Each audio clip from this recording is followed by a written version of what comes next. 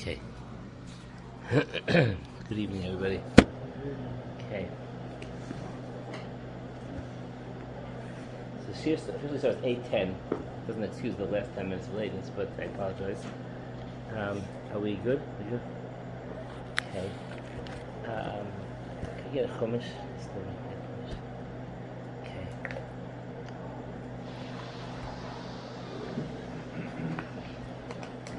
I hope to discuss with you something very powerful tonight, as Hashem. Parsha of Shoftim, in the back of your Chumashim. We're heading into Elul, and Parsha of Shoftim, among other things, talks about wartime ethics. And Elul is a bit of a war, because the month of Elul we have to confront ourselves. And the Bali Musar, the great ethicists, tell us that the greatest war known to man is the internal struggle. And that's why you'll find that when they talk about the next week's parsha of Ki Teitzei,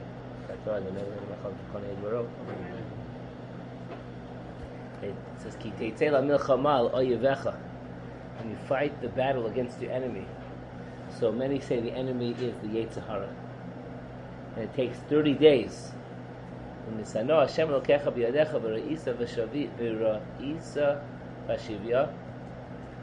find in the captivity Eshes Yifas Toar, a beautiful woman, the Yetzer Hara, meaning it's personified. In 30 days you fight the battle of desires, and we get into Rosh Hashanah. That's what Elul is. This week is Rosh Chodesh Elul. It's a very big step in the preparation for Rosh Hashanah. So that's just a general thought, but there's also a lot of wartime ethics, because we're in the war. We're in the middle of day 49 of Operation Protective Edge, or Tzuk Eitan, and then we see a lot. There's a lot to think about, a lot to talk about. The Shir tonight will talk a lot about war, both wars, the internal war and the war against our enemies.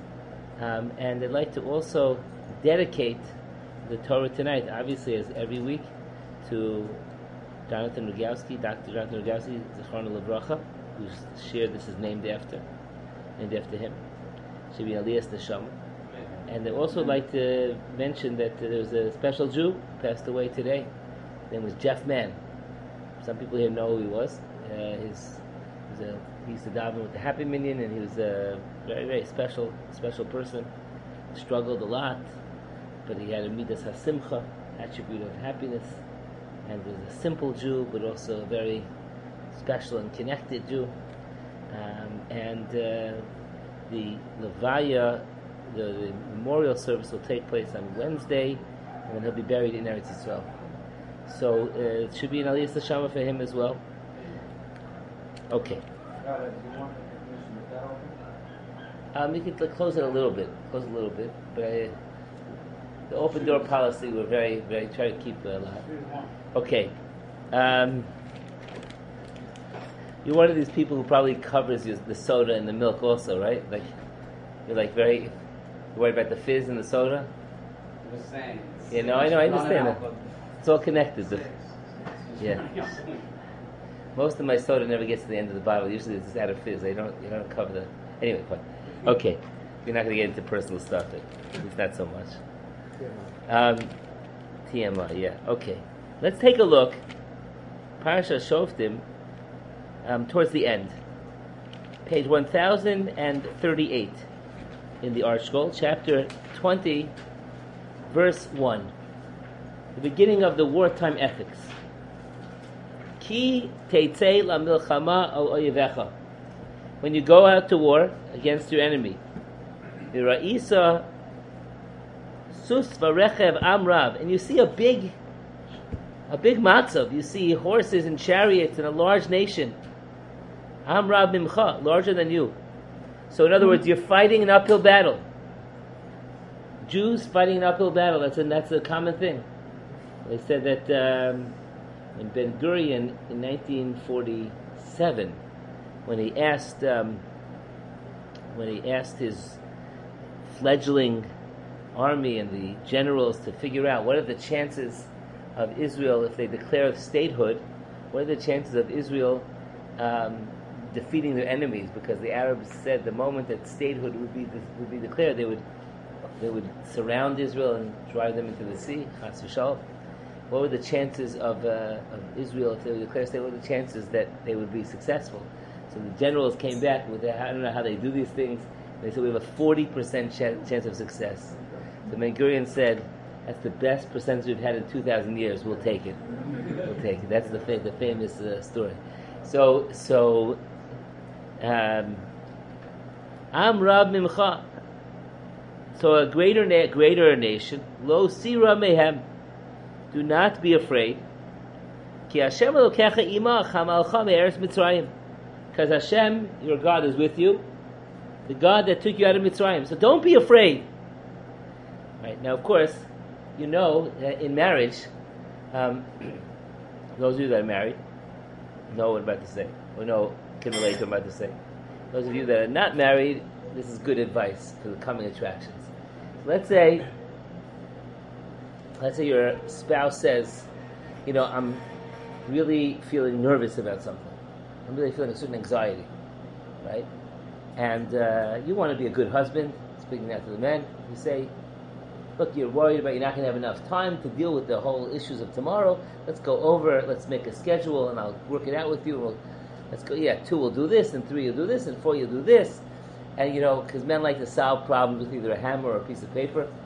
And after 5 minutes of feeling good about himself, so the husband says, so you're not worried anymore, right? There's nothing to be afraid of, right? So the men that are married are looking at me so they get it. Because you can't tell somebody. Can we put that a little bit half open because people are. It is half open. It's more than half. Okay, fine. So, fine. To tell somebody don't be afraid. To tell somebody don't be afraid is usually a bracha levatal. Right? Don't be afraid. Don't be nervous. Don't be stressed out. Well, it's not like I have a desire to be stressed out. So when the Torah says to the Jew, Lo tira mehem, do not be afraid, it's not enough to say that. There has to be a process of undoing the fear. It has to be a process. So the Torah says, Hashem is the same God that took you out of Egypt. Dehainu, what that means is that you have a good track record already. Why shouldn't you be afraid? Because you can look at your past successes. You also had an uphill battle in the past. The Jews were in Egypt. That was not good odds, and God took you out of Egypt. There's chairs. You can just go get chairs. God took you out of Egypt, so don't be afraid. Okay, so that's the beginning. Then the Torah says, and when you get close to war, the nigash hakohen v'diber el ha'am. The Kohen approaches, and this Kohen is not just any Kohen. This Kohen is known in halacha. Anybody know what the term is for this special Kohen? He's known as the anointed Kohen of war, the Mashuach Milchama. There are 3 prominent Kohanim in Jewish life. One of them is called a Kohen Gadol. Kohen Gadol, right? Okay. Then there's the Kohen who is the Mashuach Milchama, right? He is the one that he's has the unique task, as we'll see, to try to inspire the people. The Kohen Mashuach Milchama, right? Kohen Gadol, within Kohen Gadol there are 2 different types of Kohanim Gedolim. There's Kohen Gadol that's called Meruba Begadim. He has more clothing, 8. And then there's a Kohen that's anointed. That's called the Kohen HaMashuach B'Shem HaMishcha. And then there's another type of Kohen, and that's called, in Halacha, he's known as the Kohen, the Skan Kohanim. He was, Marcus, you can take a seat over here. The Skan Kohanim. And the Skan Kohanim, he was like always the assistant. And he was ready to take over. Rabbi Chanina, Skan Kohanim. So there were different types of different levels, different prominent Kohanim. This Kohen was known as the Kohen Mashuach Milchama. And his job was to get the people ready for war.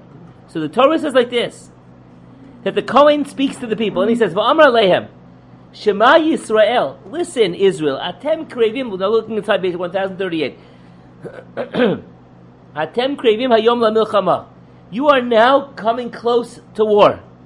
Al Oyeveichem, against your enemy. Al Yerach Levavchem, Al Tiru Val Tachbazu Val Tartu B'pnehem. 4 languages of fear. Do not be afraid. 4 different ways of saying do not be afraid. Why? Ki Hashem Elokeichem Alechi Imachem, V'yilachem Lachem B'moyeveichem Lo Shi'eschem. Because Hashem, your God, is walking with you, and He will battle with you, with your enemies, and He will save you. So, again, a similar idea, except now we have a little bit more specifics, right? What is that? Hashem, it's not just that Hashem is going to be with you in the past, but Hashem is going to fight with you with your enemies right now. This is a famous pasuk because we say it in the Misha Beirach, in the Misha Beirach for the Chayalei Tzal. This pasuk is often is used. Hashem, God is with you. Now, on this phrase, on this terminology of the Kohen, the Gemara says something very interesting. And Rashi quotes the Gemara. And let's take a look at Rashi and Pasuk Gimel. So again, looking at the statement of the Kohen, Mashuach Milchama. So he speaks to the people and he speaks in Hebrew. Pasuk Gimel, Shema Yisrael. Left column, Rashi, second line. Says Rashi, Afilu ein bachem zechut ela kriya shma bilvad. Kedayatem sheyoshia eschem. So, what is the Kohen Gadol's job? His job is to inspire the people. So, how do you inspire the people? You inspire by speaking words that will be able to reach a large group of people. So, what might a person be afraid of? Going to war, what might you be afraid of? You don't have enough of a merit. War is a tremendously dangerous thing. A person who believes in God realizes that there's a difference between sakana and not sakana, danger and not danger. You're going into a place of great danger, walking across Wilshire Boulevard against the light in the middle of the day, saying, I believe, doesn't quite do it, right? Because when you put yourself in a place of sakana, then you need danger, you need great merits. So therefore, the Kohen Gadol says, I understand that you're a little bit nervous. You're more than a little bit nervous, but I want you to know. Are there any Jews here that say Shema Yisrael? If there are any Jews here that say Shema Yisrael, afilu what? Afilu ein bechem schus elo kriya Shema bilvad, kedai atem sheyoshia eschem. You're still worthy to be saved. If that's all you have is the merit of Shema Yisrael. And by the way, something interesting pointed out by the Mefarshim, based on the Gemara in Sota, is that we know that there was a famous battle between David and Goliath in the book of Shmuel, right? David and Goliath. But before David defeated Goliath, the Torah tells us, the Navi tells us that Goliath actually, for 40 days and 40 nights, he got up early, and he was there early in the morning, and he was there late at night, and he sort of taunted them. That's what it says explicitly in the Psukim. Vayagesh haplishti hashkem v'harev, morning and night. And Chazal say, very interesting thing. Chazal say, what's this thing? Hashkem v'ha'arev. Hashkem v'ha'arev. In the morning and the night. So what does that sound like, the morning and the night? Sounds like what mitzvah? The mitzvah Shema. Well, Ma'ariv is not a deraisa, not a Torah obligation. Even Shachris per se is not a Torah obligation. It's the obligation to daven once a day. So comes the Gemara in Sota and says, what did Goliath do? Goliath's job, his goal was levatlan mikriya shema shachris va'arvis. The job of Goliath, what he wanted to do, there are plenty of chairs, just go inside. The job of, I'm going to make you the chair gabbai. If somebody comes in, you tell them about the chairs. Yes. So, kedei levatlan mikriya, so say Chazal, the Gemara in Sota, that Goliath's job was he wanted to be mevatel, cause the Jews not to say Shema in the morning and Shema at night. That's what the Gemara says. So put the two things together. It's amazing. Why? Because the Gemara is telling us in another place that the zechus of the Jew. What did the Kohen Gadol say? That the zechus of the Jew was what? Was to say Shema. If you have that zechus, Shema Yisrael, if you have that merit alone, which we're going to talk about in a deep way, we're going to talk about what that merit of the Shema Yisrael was. But if you have that merit alone, then what? It's enough to save you. Now we understand why Goliath came in the morning and at night. Hash came v'harev, and he dafka wanted them to be mevatel, to nullify them from the mitzvah Kriyas Shema, because he didn't want them to have the zechus, the merit, to allow them to defeat him and the Plishtim in the war. Right? He didn't want them to have that zechus. So, of course, you could ask a simple question. Well, he was there the morning and the night, so they couldn't say Shema. How long did it take to say Shema? I mean, in many synagogues, it takes about 2 to 2.2 seconds. Right? It doesn't take the first line of Shema, or even the first paragraph, add another 7 seconds, 10 seconds, right? How hard? So what does it mean? He was mevatel them from Shema. We'll talk about it. So Rashi says, based on the Gemara, that the first thing the Kohen Gadol told him was what? The Kohen Mashuach Melchama rather was what? You have the schus of Shema, you're all right. Then Rashi continues on the next line. Al oyevechem. And now this next line is just so relevant to modern times. You're fighting your enemies. Ein elu achechem. These aren't your brothers. She'im tiplu biyadam. Because if you fall in their hands, if you are kidnapped by your enemies, einam mirachamim aleichem. They'll have no rachmanis on you. Einzu kimilchemes Yehuda im Yisrael. Sometimes Jews fight with each other. It happens. And the Navi sometimes, where there's civil wars. But when the Jews fought each other, Einzu kimilchemes Yehuda im Yisrael. And Rashi tells us that what happened when the Jews fought each other, they didn't kill each other. And Rashi continues. He says that they returned the enemies, the prisoners of war, they returned them back. No, these are not your brothers that you're fighting. You know, that was, I heard years ago, you know, that, not so much now because Jews are much more united, but when the peace movement was very strong in Israel, Oslo Accords and all that, there were massive demonstrations back on both directions. So, you know, the right wing of Israel would stage demonstrations in the same place, the left wing would stage, and you know, and if the right wing would set up a new settlement with a caravan, and then there'd be left wing. So somebody was telling me, I think it was Rabbi Werner, told me that I think it was maybe his son or somebody was telling me that they were at some demonstration, and they were like, on the right wing, they were like, it was a very small demonstration. There were like, 20, 30 Jews. And then the left wing, there were like, there were like 10, 15 Jews. But among the Jews, there were men and women. So they wanted, and it was around Mincha time. And they wanted to it's time to daven Mincha. So the right wing, it's usually more from, they only had like 9 guys above the age of Bar Mitzvah. So they turned to the guys from left and goes, can you join us for a minute? Right. Can we break up our counter demonstrations to daven Mincha, and then we'll go back to regular scheduled programming?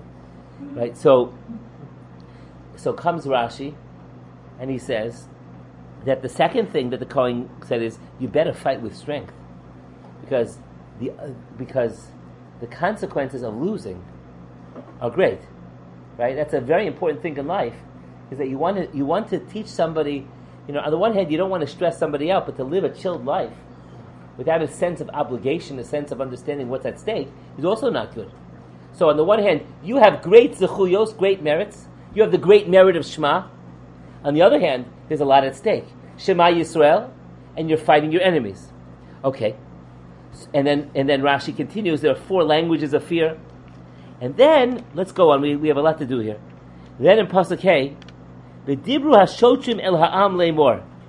Then the shotrim, now Rashi explains what's going on is, the Kohen speaks, the first time around, the Kohen speaks, and he says the first thing, Shema Yisrael. Now the Shotrim, these are not the Kohanim. The Shotrim are sort of like the officers, the ones in charge of the people. They say to the nation, Leimor, Mi ha'ish asher bana bayis, chadash v'lo chanacho. Who's the person that built a new house and did not yet dedicate the house? Yelech v'yashuv lebeso. Go home. Pen yamus b'milchama v'yishacher yachnecheru. Because now we're going to get to the draft exemptions. Right, now we're going to get to the draft. So, the one that built the house but didn't yet dedicate the house, go home. Because if he dies in war, somebody else is going to dedicate it. And we'll see, as Rashi says, v'davar shel agmas nefesh huzeh. And that causes him great pain. We'll explain in a moment. Umiya isha shenota kerem, verse 6. And who's the one that planted the vineyard? And he did not have the chance to redeem. The fourth year had not yet come to redeem and eat the fruit. Fourth year, go to Yerushalayim. Yelech v'yashol lebeso. Go home. Pen yamus b'milchama v'yishacher yichalelenu. And somebody else will come if you die, and he's going to redeem the vineyard. Umiha isha sher eras isha. And who is the person who betrothed? He betrothed a woman, but did not yet marry her. Yelech v'yashol lebeso. Go home. He should go home, not because he's waging a war at home. No, not for that. That's not what's going on here. Yelech v'yashav lebeso pen yamus b'milchama, because he might die. V'isha chayikachen, somebody else is going to marry her. So these are the three famous exemptions, and according to the way Rashi explains it a little bit later on, this middle phrase, this middle section, was said by the Kohen and was repeated by the officers, by the Shotrim. The three exemptions. Who are the three exemptions? The one who what? The one who built the house, but he did not yet dedicate the house. The one who what? The one who built the kerem, the vineyard, and the one who who betrothed but did not yet marry. And this halacha, by the way, the halacha here is that they are exempt from going to battle, but they still have to engage in the war effort. The Rambam explains, really it's the Gemara, but the Rambam, just in quoting the Gemara, the Rambam says that these people who are exempted, they are still obligated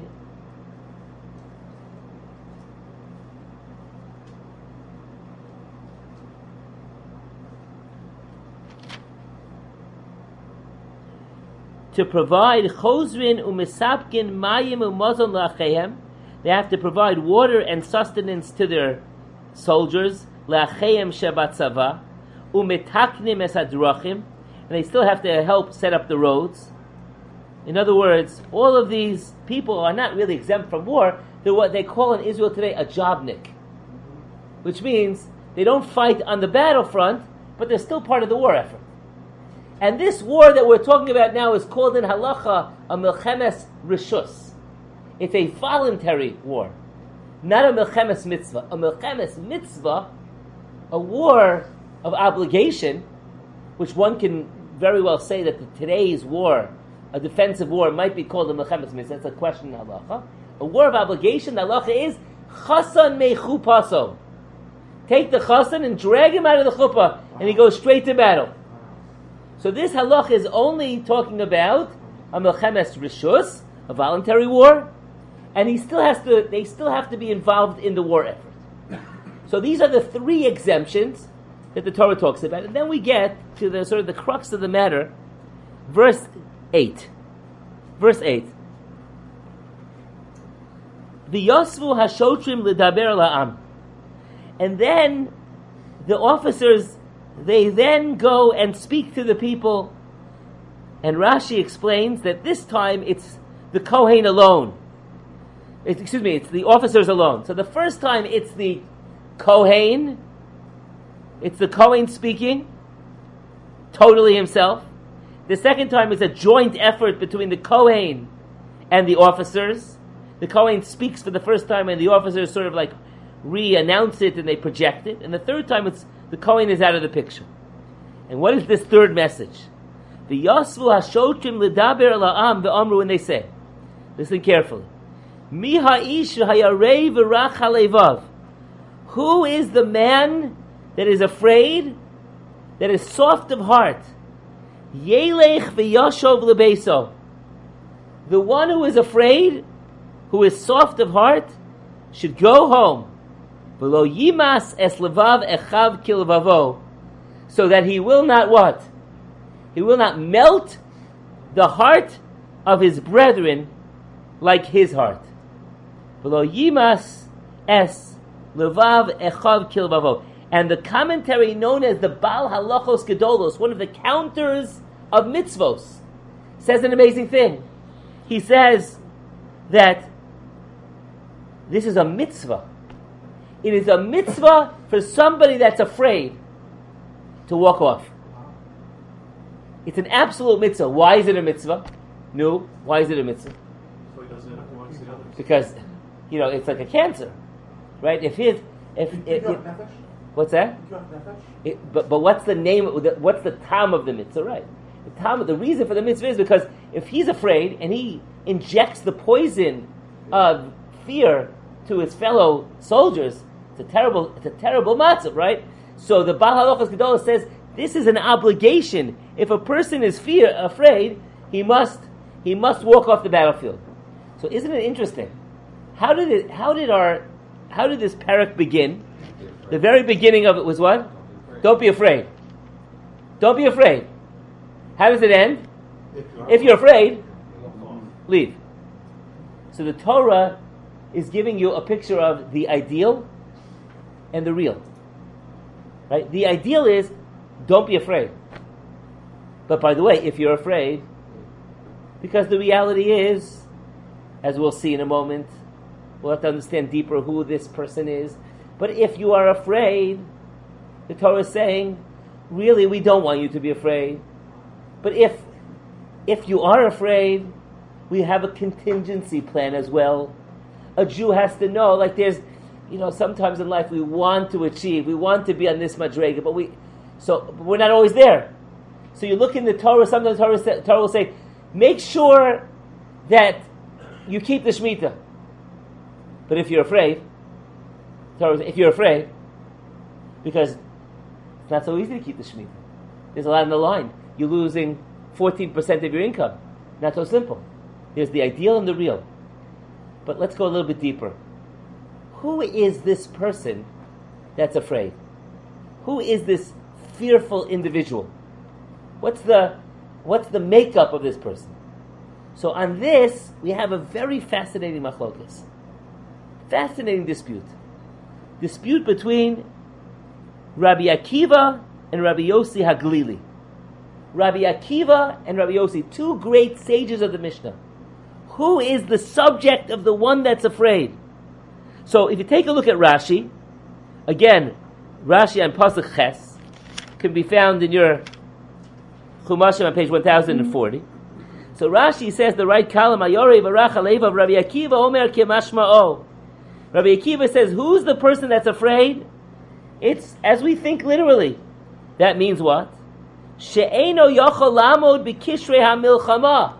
He is unable to do what? He is unable to withstand the kishrei hamilchama, the embattlement, right? The kesher, in this case, kesher means the battle. He's not able to withstand the battle.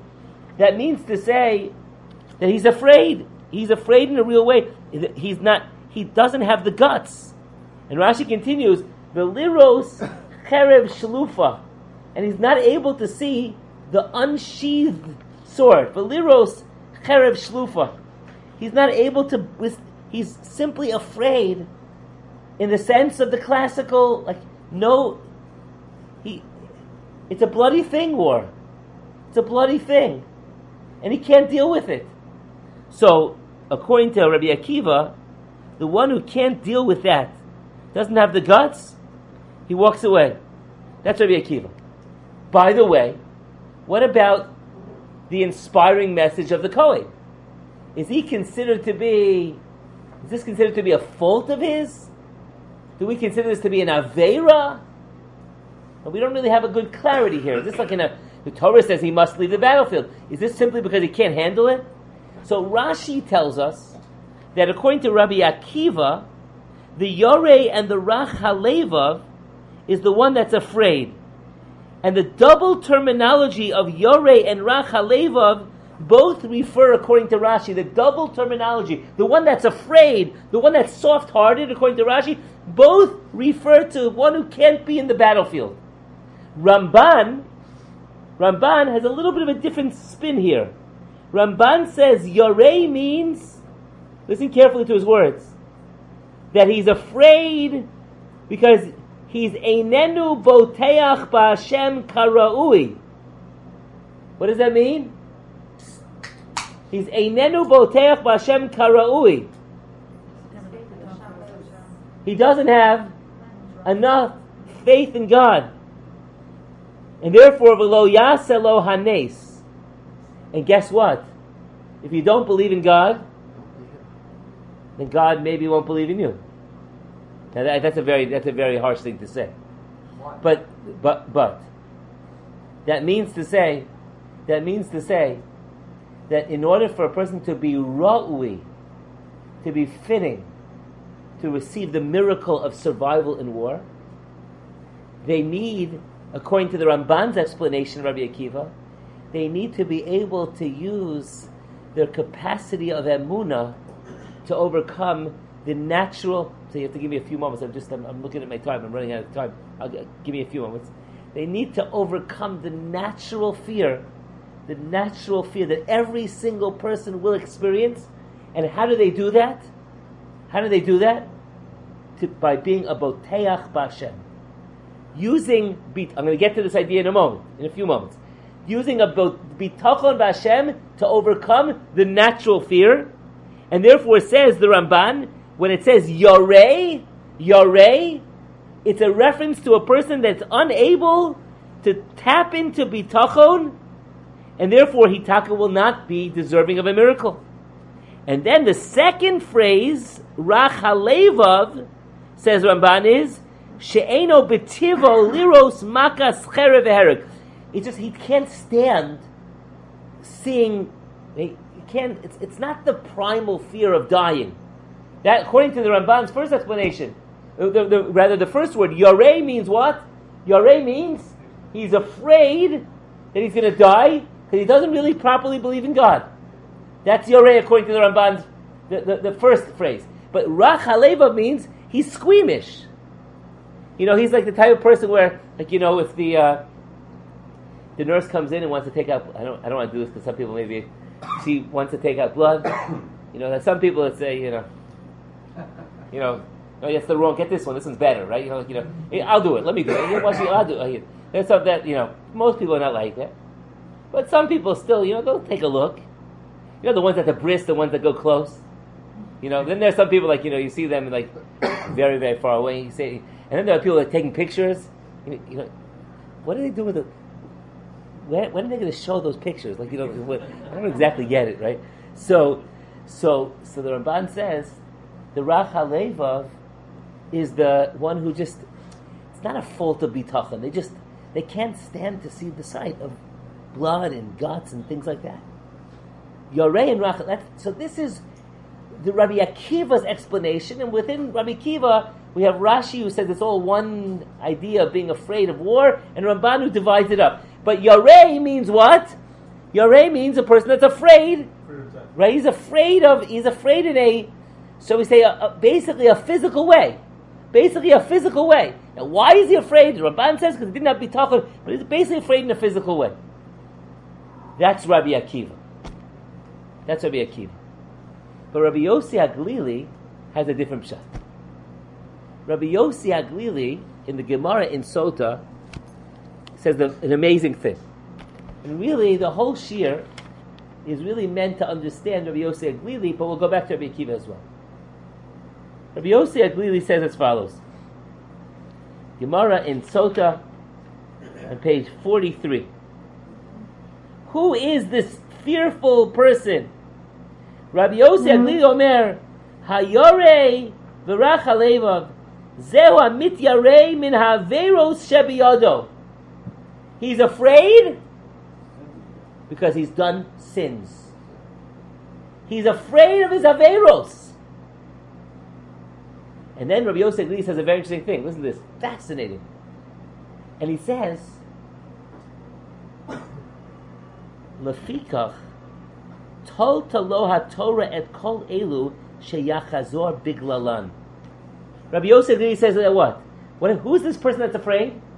He's afraid of his averos. He knows that he has some sins. So since he's afraid of his averos, this is a ripe time for God to strike him dead. So therefore what? So therefore he's eaten up by his averos. So then Rabbi Yosef really says, and so the first three exemptions, it's an unbelievable chiddush. The first three exemptions, the ones that we explained until now, we understand it's a davar shel agbas nefesh. It's like full of pain that if you got married, you betrothed, and you didn't end up being with the woman, or you built the house, you didn't have a chance to dedicate it. So says Rabbi Yosef, the first three are just a cover, to spare the fourth guy from embarrassment. The first three are really just the Torah's create. It's an amazing thing. Really, the first three don't deserve to be exempt from war. They're not right. It doesn't sound like they're afraid, right?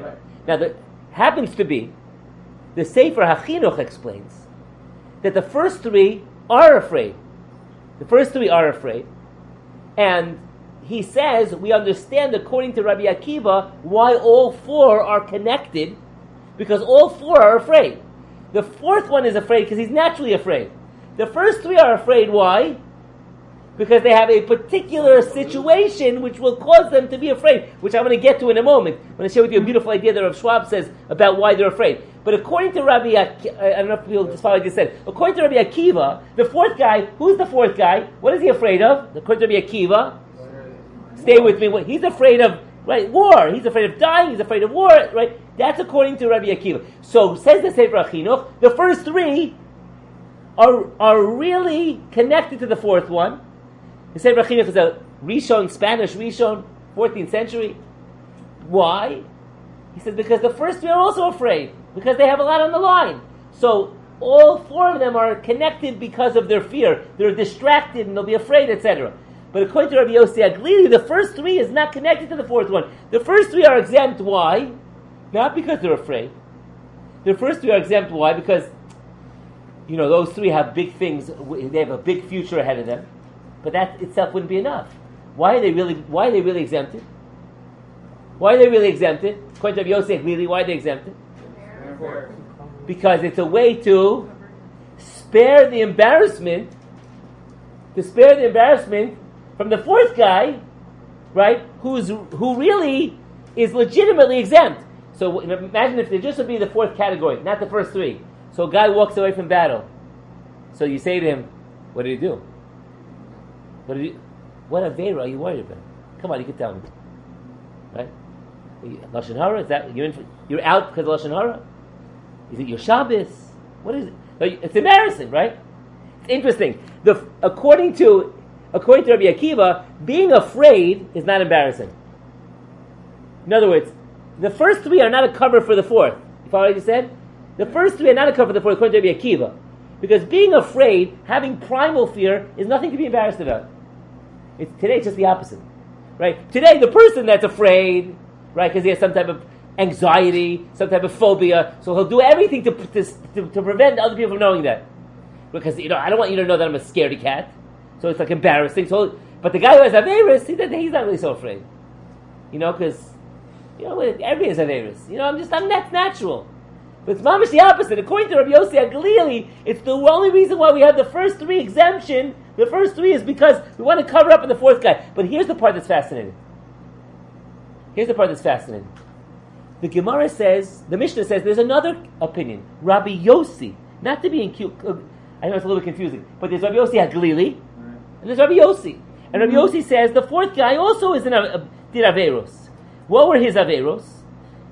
He married a widow that married a Kohen Gadol, not allowed to do it. A divorcee that married a Kohen, not allowed to do it. A regular Yisrael that married a Mamzeres, not allowed to do it.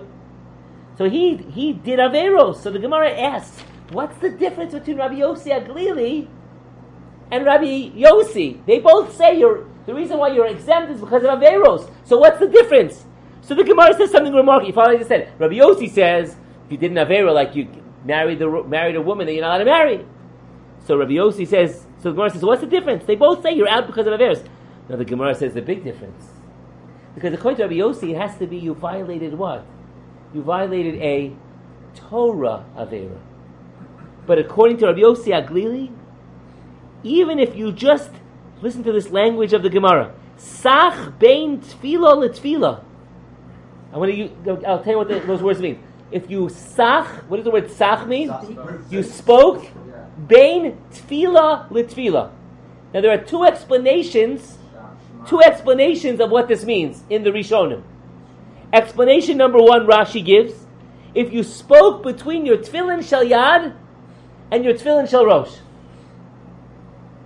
Now that's we would not call that a major avera, right? We would not call that a major avera. I can think of, if you say to me, like, on your list of averos walking Yom Kippur, like, which one does that, like, where does that fit? Right, so that's a very minor avera, very minor. And Rashi, according to Rashi, it's even less. Because according to Rashi, you're allowed to speak between your tefillin shel yad and tefillin shel rosh. There's no concept of a hefsek, of an interruption per se. According to Rashi, the problem is that you didn't say a bracha on your tefillin shel rosh. Because if you speak between your tefillin shel yad and tefillin shel rosh, you have to say a new bracha between your hand tefillin and your head tefillin. But let's not go with Rashi for now. Just the simple pshat in the Gemara is when you spoke between your tefillin shel yad and tefillin shel rosh. So because of that, you're out. But don't worry, there are those that say it's a different avera, and that is if you speak between yishtabach and yotzer. Yishtabach is the very end of Psukei Zimra, and Yotzer Or is the beginning of the blessings of Shema. So that's the second explanation. That didn't make you that. I thought there was a third one. I thought there was one between Shema and Shmona Esrei. No, that's not the between. And the Ramah records that opinion about somebody who speaks between Yishtabach and Yotzer. The Ramah records that in the halachas of Tefillah. So.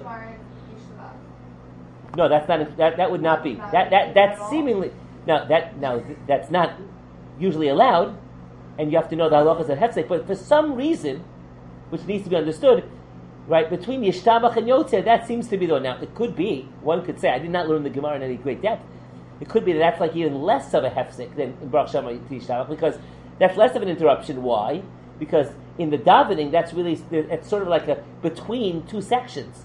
So even then, but we're going to try to go a little bit deeper into what the Gemara is saying here.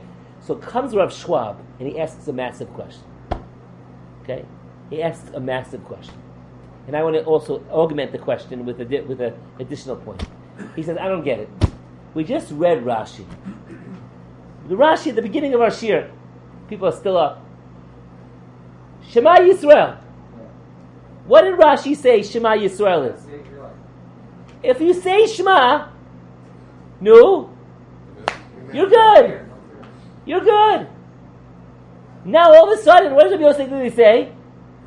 Make a small thing. If you speak between your tefillin shel yad and tefillin shel rosh, or if you speak between yishtabach and yotzer, you're out of the box. Well, what happened to Shema? All you need is Shema. Well, now all of a sudden Rabbi Yosef Glili says no, but Rabbi Shimon Bar Yochai was the author of the opinion that said that all you need is Shema. Rashi quotes it. So how do the two opinions jive with each other? Are they arguing? No, Gemara never says that they argue. So which one is it? Is it that if you do even the smallest avera, you're gone? Or is it that what? Or is it that Shema is enough?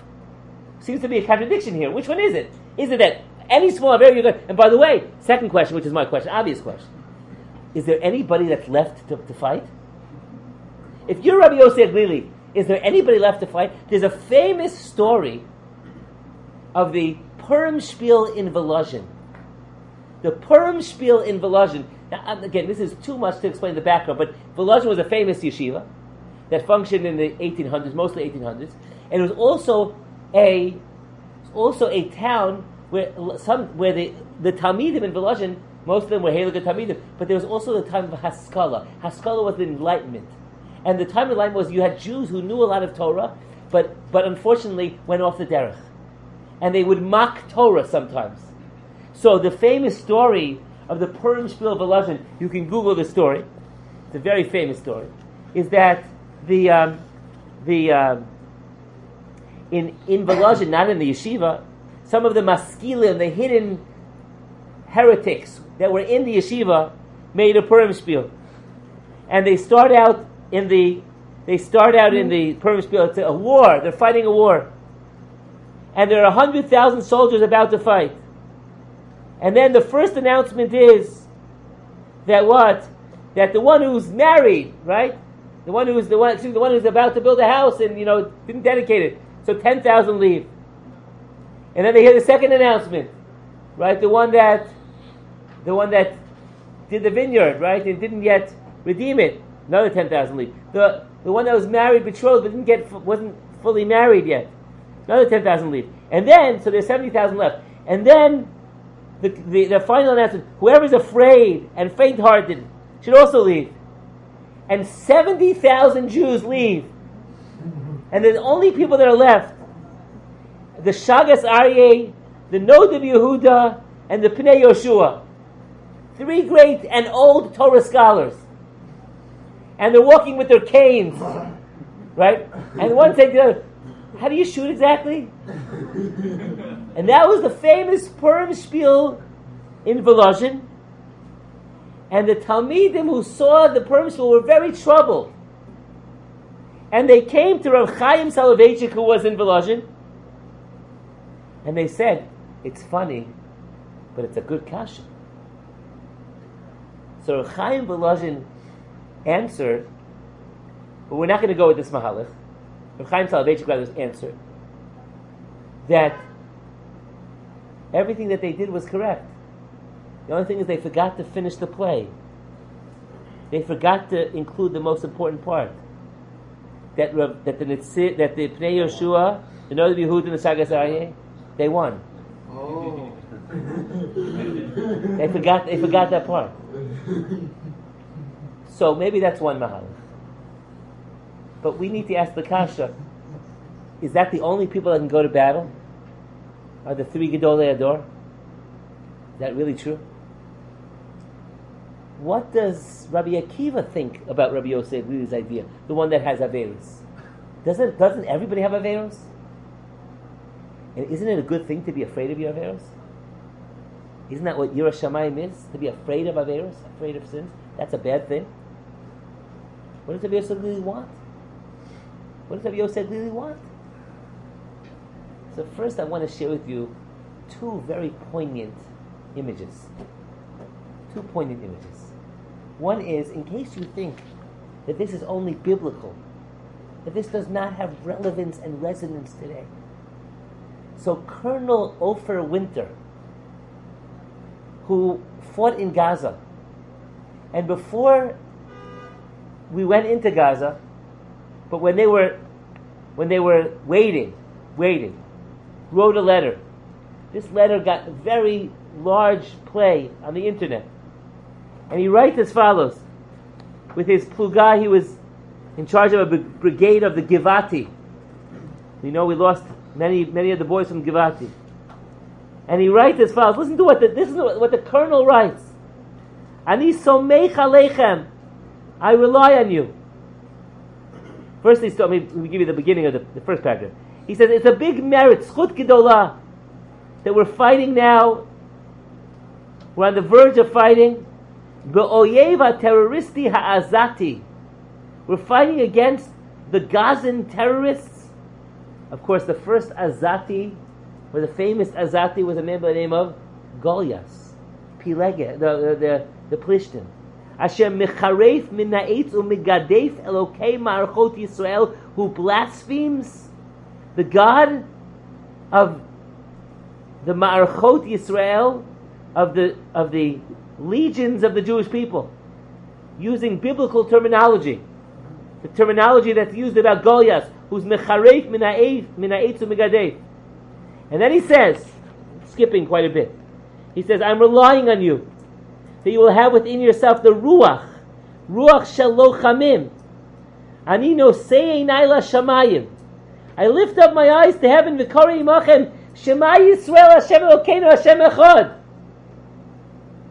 The colonel, before he takes his troops out to war, together I lift up my eyes, Lashamayim, and together I read with you, Shema Yisrael. Hashem Elokei Yisrael Heyeino Matzliach Darkeinu. The words that the Shliach Tzibur, that the reader, before he davens the Yom Kippur Musaf, says, Heyeino Matzliach Darki. Let me be successful in my ways. Asher anu holchim ba'omdim lehilachim leman amcha Yisrael. We're fighting for your nation Israel, etc. Keneged oyev hamenai shimcha. So in other words, don't think that the Shema Yisrael that we're reading in Parshas Shoftim was not used. Don't think that the Shema Yisrael was something that's only in the dustbins of the Bible. No, the Jew goes to war with the notion of Shema Yisrael, which we need to probe a little bit more, how that fits in. And what does it mean, the schus of Shema Yisrael? But it's mamish, very, very poignant lemaisa. Now, Rav Schwab, in dealing with the question, we have two questions that we just asked. Number one, what happened to Shema Yisrael when it comes to Rabbi Yosef Lili? I mean, if you're afraid of the Averos Shebiyadav, you're afraid of your Averos, of your sins, so then, but you have the merit of Shema Yisrael, isn't that enough? And number two, doesn't everybody sin? I mean, who's going to fight? So Rav Shimon Schwab, who I've quoted many times, the great Rav of the Yeki community, died in 1995, says something very beautiful. He says that it could be, we can say, that when it says, when you speak between your tefillin shel yad and your tefillin shel rosh, how does that reconcile itself with the merit of Shema? So he says it could be that what's going on is that Shema and tefillin are connected. Because what does the Gemara say about somebody who reads the Shema and he doesn't put on tefillin? Anybody know what the Gemara says about such a person? False testimony. It's false testimony. By the way, this is only true if you are obligated to put on tefillin, right? If you're obligated to put on tefillin and you don't, then that's false testimony. Kol hakari kriya shema below tefillin, ki'ilu meyud eidu sheker baso, brachos 14b. Hold on one second. Give me one second.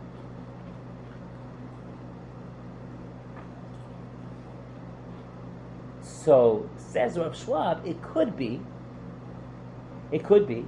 that what's going on here is that Taka, when Rabbi Yosef Lili says the Avero Shebiyado, the sins in your hand, it means somebody who really doesn't have the merit of what? The merit of Shema. Because he spoke between the Tefillin Shel Yad and Tefillin Shel Rosh. That means that the Shema and the Tefillin need to be connected in a deep way.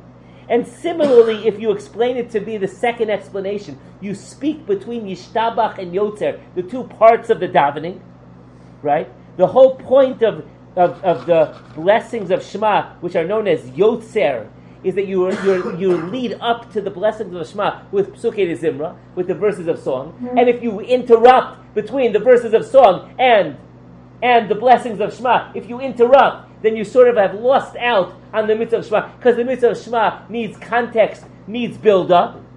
And therefore what? And therefore, says Rav Schwab, it could very well be that when Rabbi Yosef really pinpoints sins, he's not talking about somebody who has the littlest sin. It could be that what he's referring to is what? Is somebody that has a sin that takes away from his fulfillment of the Shema. So really you need the merit of Shema. But the merit of Shema isn't whole if you speak between your Tefillin Shel Tefillin Shel Rosh, because the Tefillin and Shema are connected. And also if you speak between Yishtabach and Yotzer, because that's the build-up to say the Shema. So that's how he understands the Gemara. It's really one and the same. But what about if you have another small Aveira? I don't want to tell you what I think a small Aveira is, because then we're going to think it's... But if you have another small... So that's not included. The Gemara says, Rav Schwab, the Gemara just says,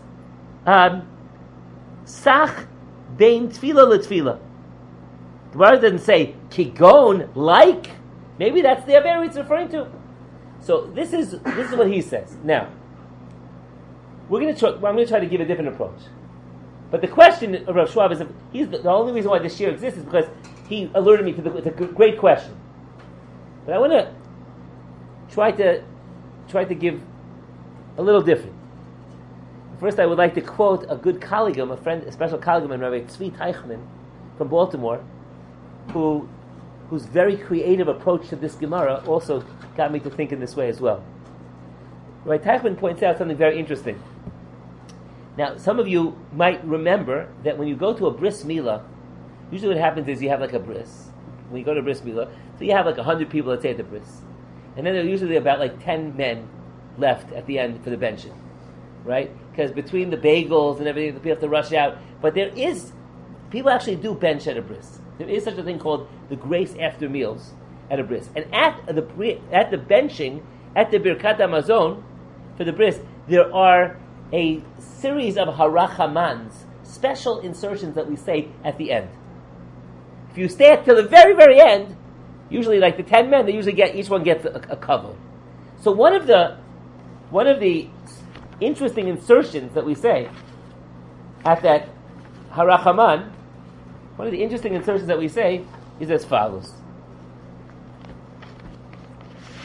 Harachaman hu yivarech hamal bisar ha'arla upara umatzatz dimei hamila.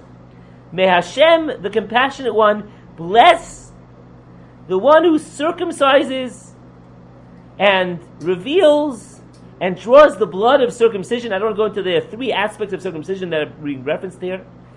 Ish hayarei v'rach halevav.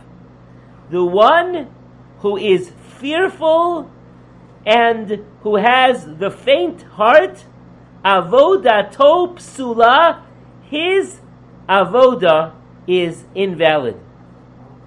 So it's very interesting. In the context of the bris, you with me here? In the context of the bris milah ceremony, in the harachamans, we invoke the one who is afraid to go to war. The one who's afraid, who's faint-hearted, his avoda, his work, is invalid. That's like a random connection. What's the connection between bris milah? What's going on here? So Rabbi Teichman says something very beautiful.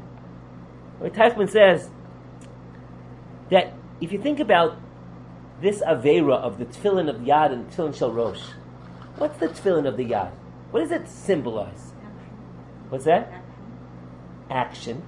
And the tefillin Shel Yad is no, you're saying, the tefillin Shel Yad, the tefillin of the hand, also is connected to the heart. Action and the heart. Action in the heart. Emotion. Right?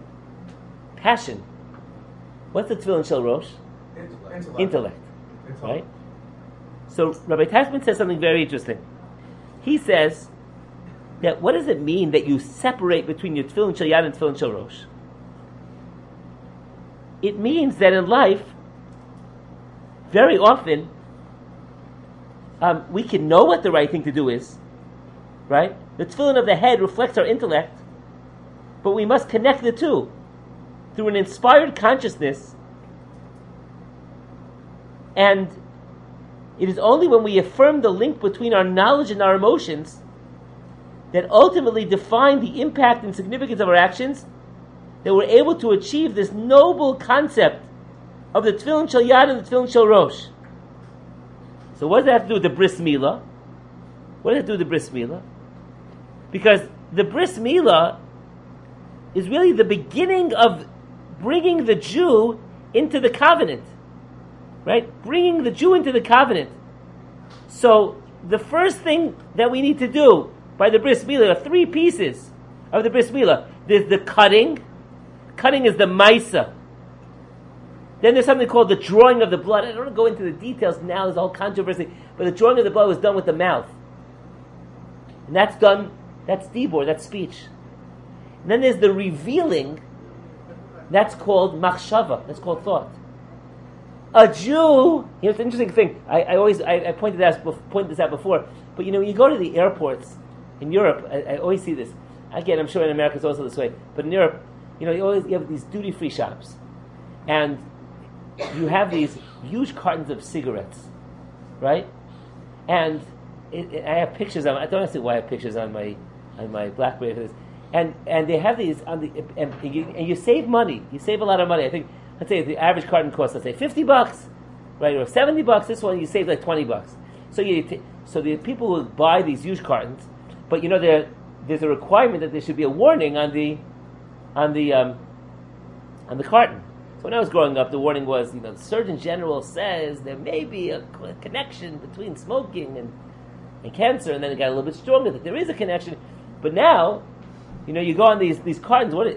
It's not too subtle. Smoking kills. You've seen that, and it's not like in 12 font. It's like in 72 font. Smoking. What's that? Oh, I'm not about halacha. You know the halacha. It's half the pack, right? Smoking kills. So it's a very interesting thing. You see these guys, and that's only one. Some of them say smoking causes birth defect. They're very stark. And you see these people walking around. They feel like they have the best deal in the world, right? They're walking around with their svarim, with their cartons. This guy is smoking kills, smoking causes birth defect, and they feel great. They save $40. They feel. So you're wondering, what happened here? What happened? There's a bit of a gap between the head and the heart, between the action, right? Between the actions and the mind. So now listen carefully. And this is one idea that we can certainly explain. And this is a second approach to what's the issue with Shema? What's the schus of Shema? And why is it that the Kohen, who's Mashuach Milchama, who's anointed with war, anointed to go to war, why does he start by saying Shema Yisrael? And why is it that the only thing the Kohen doesn't say is the one that's afraid? Because Shema isn't simply a one-liner. Shema isn't simply, let me say Shema. Let me say Shema. No. If you want to just say Shema, it could be that's not enough of a merit. Saying Shema is not where it's at. You know what it means, the merit of Shema? The merit of Shema is that you live Shema. Living Shema means that you realize that there's an achdus in your life. There's a unity in your life. That means to say that the Jew who says Hashem Echad, and the Gemara says you have to be marich be'echad. You have to sort of say the word Echad in a long way. And the Gemara says if you're marich be'echad, you're marich lo yama v'shnosav, you'll have long days and long years. That means to say that a Jew realizes that wherever he or she goes, Hashem is with him or her. There's an achdus that when I walk out of the shul, and I walk into my workplace, and walk out of my workplace, and walk into a restaurant, or walk into the home, it's all echad, it's Hashem echad. And if I go to the battlefield, Hashem is also there. Wherever I go, if I live with a consciousness, I don't create a hefsek, an interruption between my world of the mind, the world of the mind and the world of the action. I don't make a hefsek, an interruption between the world of the mind and the world of the action. There's no interruption between Yishtabach and Yotzer. I live a unified life. So then, now listen carefully. It's true that a person has Averos. You can have Averos. But a person who has Averos, there are different types of fear. Yira Shamayim, fear of God, is a very good thing. In fact, we are told in Parshas Eikev, and the Gemara in Brachas teaches us, that Yira Shamayim is the preservative. It's the language of the Gemara, it's the preservative that allows the wheat to remain fresh. Yiras Hashem hi otzaro. Fear of God is not a bad thing. Fear of Hashem allows a person to be liberated. Because if I fear Hashem and only Hashem, Shema Yisrael, Hashem Elokeinu, Hashem Echad, it's only Hashem, only one God, Hashem Echad, I'm afraid of God, then all of a sudden I'm not afraid of what you think of me. And I'm not afraid to say, close your mouth, I don't want to hear your filthy Lashon Hara. Maybe you don't say it that way. I'm not afraid to say, I appreciate what you're saying, but right now, I'd like to live a different type of life. I'm not afraid. Yira Shamayim draws me close to the Master of the universe. In fact, there's a line that we say in the Tachnun, Ki imcha hasalicha lima'an tivarei. With you, God, is found forgiveness. Why is forgiveness found in God with God? In order that you should be able to have a fearful relationship of God. What's that mean? Why is that such a beautiful thing? Because what it's saying is, God really wants us to have a relationship with Him. So God said, I'm giving you the ultimate relationship of slicha and mechila, of forgiveness. I'll forgive you for anything. And the reason why I hold the cards, the reason why I set up the system in a way that you need to come to me for slicha is because I want you to fear me.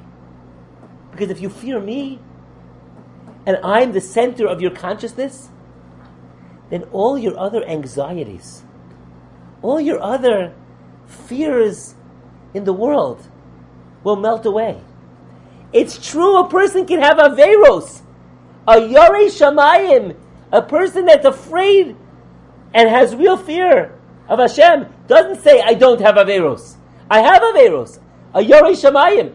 But what does a person do with the averos? So Rabbi Yosef Glili might not be saying, anybody that has averos doesn't go to war. Well, then it's going to be the Netziv, it's going to be the Pnei Yeshua, it's going to be the Nodav Yehuda, and nobody's going to go to war. A person who's crippled by his averos, a person who's yorei me'averos shebiyodo, and he doesn't use the forum of Yira Shamayim, of the fear, in order to turn to God, that's the person who cannot go to war. But if I have averos, and I'm vulnerable because of the averos, and I turn to Hashem and I say, Hashem, Hakol Echad, Shema Yisrael, Hashem Elokeinu, Hashem Echad. It's all you. Wherever I go, it's you. And I know I'm lacking. I know I'm missing something, and I know that I have to turn to you, God. So then it's true. I might have averos, but I'm not yorei from the averos. I'm not afraid of the averos. I'm afraid of God. You hear the difference? And that ties into Shema. Ties into Shema. How does that tie into Shema? Because Shema is the zchus of the person that believes wherever he or she goes that Hashem is with us.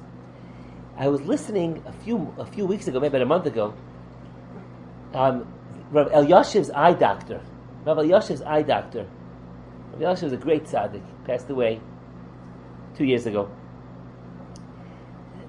Had many stories about Rabbi Elyashiv. Rabbi Elyashiv was like a superhuman person. I don't like telling stories about him so much because we can't relate to his stories, because he was just an incredible person, beyond our belief. But one thing Rabbi Elyashiv always used to tell people practically,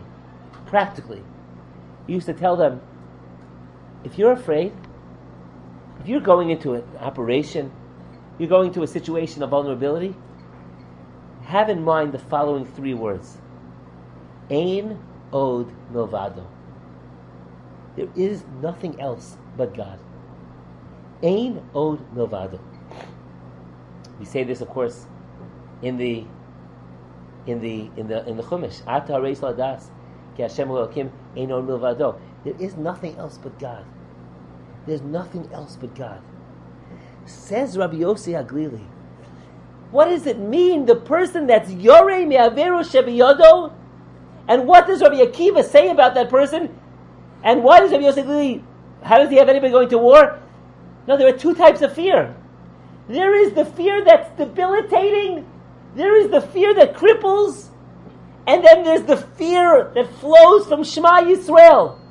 The fear that says, if you speak between your Shal Yad and your Shal Rosh, which means if you don't connect your life of action with the presence of God in your life, if you don't live a unified life, if your averos get you down and you don't look at them as an opportunity to turn to Hashem, ki imcha aslicha leman tivare, then you can't go to war. Because in war, how are you going to possibly see Hashem Elokim? How are you going to possibly see Einon Mavado?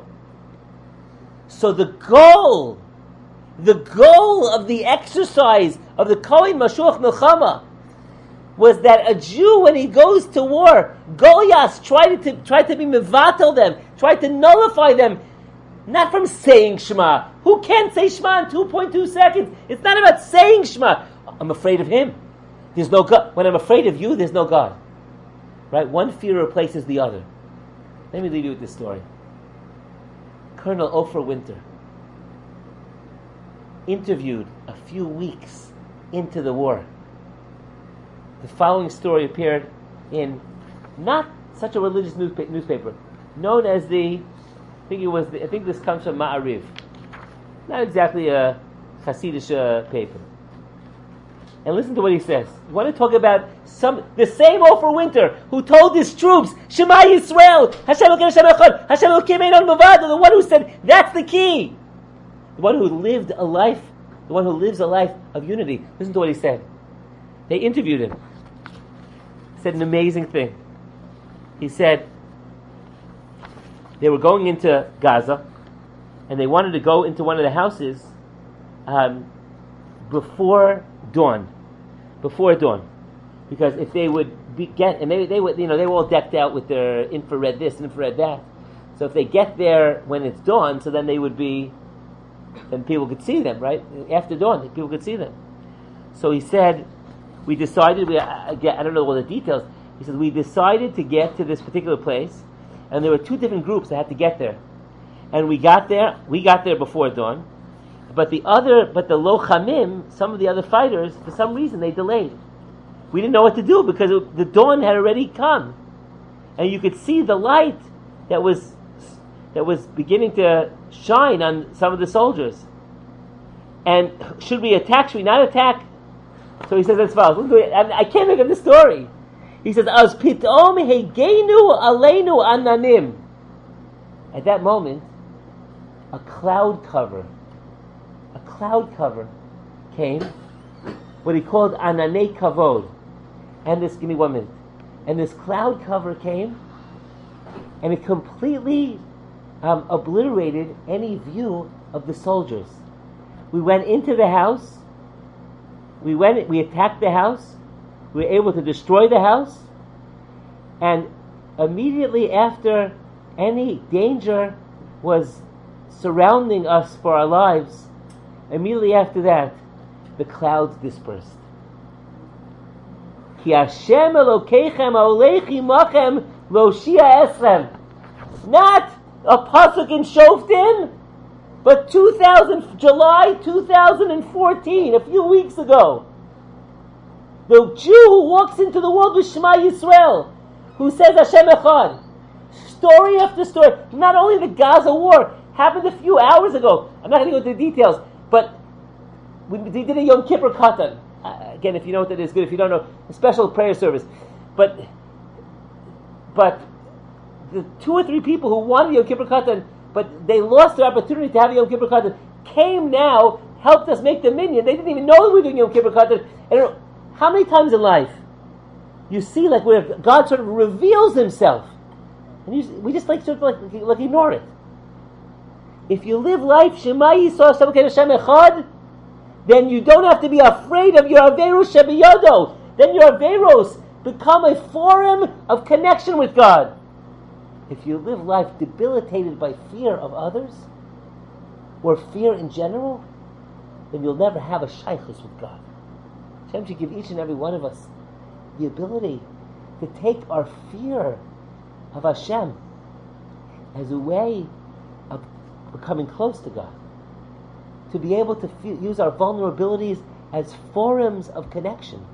To live a life that when life is great and life is challenging, Hashem Echad.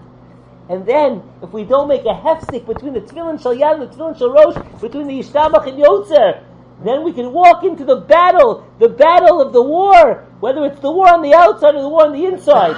And Be'ezrat Hashem will be empowered and not held back, empowered by our fears to overcome, to be great and special Jews. Thank you for this.